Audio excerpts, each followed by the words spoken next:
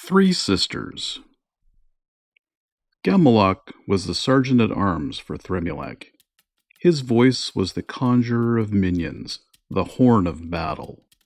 The songs of war would spring forth from his lungs. He was the hunter for Thremulak, and often they would seek prey out on the plains of hell. Sometimes they would bribe the doormaster and sneak into other plains to seek fun and prey. Thremulak said to Gammalok, "Have you ever tasted the flesh of the jinn?" Gammalok laughed, thinking this was a joke. The jinn have no bodies. How can one taste them? But Thremulak was serious. The jinn are the sweetest. You can taste their screams of pain and agony as you consume their material forms. But the jinn have no material form. Gammalok knew he must be ribbing him. Thremulak laughed. "Not in hell, you silly demon. Here in hell, you have only seen their thin, flavorless souls. On the plains of air, you can find them in their bodies. You can feed on their tears. You can feast on their essence." "I don't believe you," said Gammalok.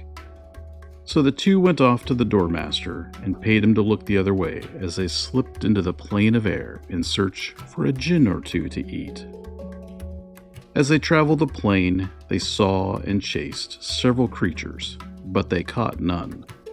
After several days, they started seeing more and more creatures of the air, and yet they could not catch them.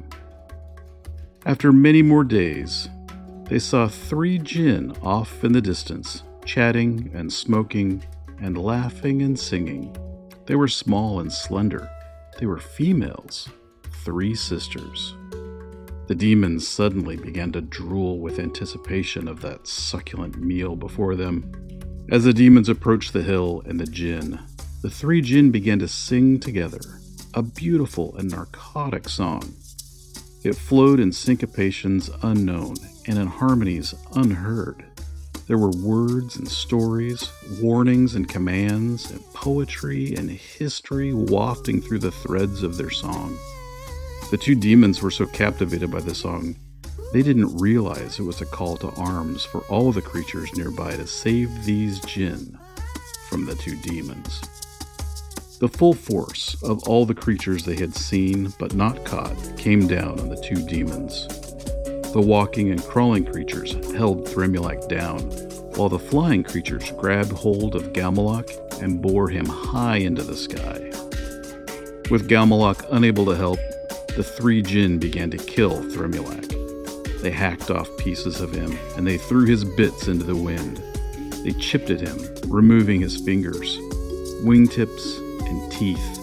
He screamed and gnashed, but he could not overpower these creatures, all these creatures that held him. He knew he would certainly perish. High above in the clouds, Gammalok began to swallow the air, making the air around him thin and making himself heavy. As he sucked in the wind, the wings of the creatures that bore him struggled to carry him, and they began to falter. He kept swallowing the air and became twice his weight, and then 10 times his weight, then 100 times his weight. Finally, the winged creatures of the plain of air could hold him no more, and he fell back towards the ground. As he fell, he could see the three jinn hacking apart Thremulak, now removing his hands and his feet and his wings. He opened his mouth as he fell, and he landed squarely on one of the jinn. The jinn screamed as she was rendered from her body, her song interrupted for an eternity. Gammalok breathed in her terror, and it tasted like bliss. He inhaled her cries of horror, and he smelled ecstasy. He sucked in her smoke and her vapor and her mist, and she was no more. The two remaining jinn began frantically tearing at Thremulak as a few of the creatures fled from their fight.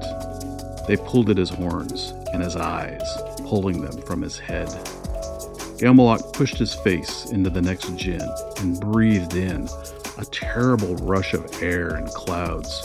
Her grip on Thremulak loosened, and she began to howl in pain as the demon began pulling threads of her into his lungs. She tore at the ground and at the air as he continued to suck her into his unholy maw. Her soul screamed and sang out in horror as it was pulled from her and devoured by the demon. Her body disintegrated into threads and ribbons and webs as he inhaled the last of her. More creatures of the air fled, and the last djinn began to bite enormous chunks from Thrymulak, his face, his nose, his neck. Even though most of the creatures fled, Thrymulak had no strength left to fight. Gamelok smiled a horrible smile, and his stomach rent a terrible sound as his hunger and desire overtook him. His smile turned into an open mouth, and he inhaled the last djinn whole. The few remaining creatures of the air fled the lost fight. Gamelok laughed and laughed. He picked up pieces of Thrymulak and put his hands back on, and then put his fingers back on his hands. He found his eyes and put them back in his head. He laughed, sometimes bent over with thunderous roars of laughter. Finally, he had Thrymulak back together, and they sat, contemplating their surroundings. "You were right," said Gamelok. "Right about what?" said Thrymulak as he looked around for the final piece of his tail. "Djinn are delicious."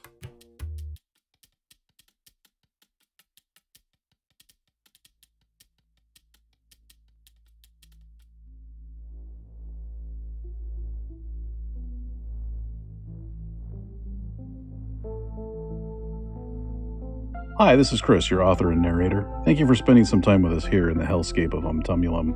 If you're enjoying the podcast, you can support us by rating the show. Click a few stars, or even better, leave a review in your own words.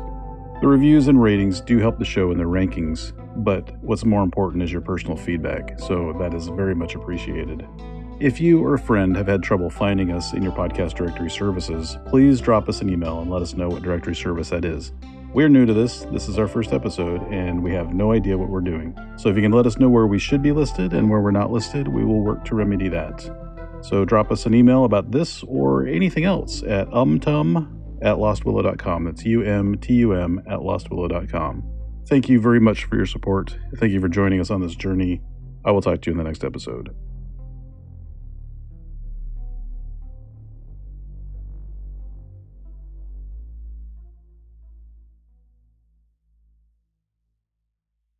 Umtumulum is a Lost Willow production, written and narrated by Chris Decker. Music, sound design, and sonic engineering genius provided by DJ Hadron the Collider, known to his close friends and family as J. Thomas.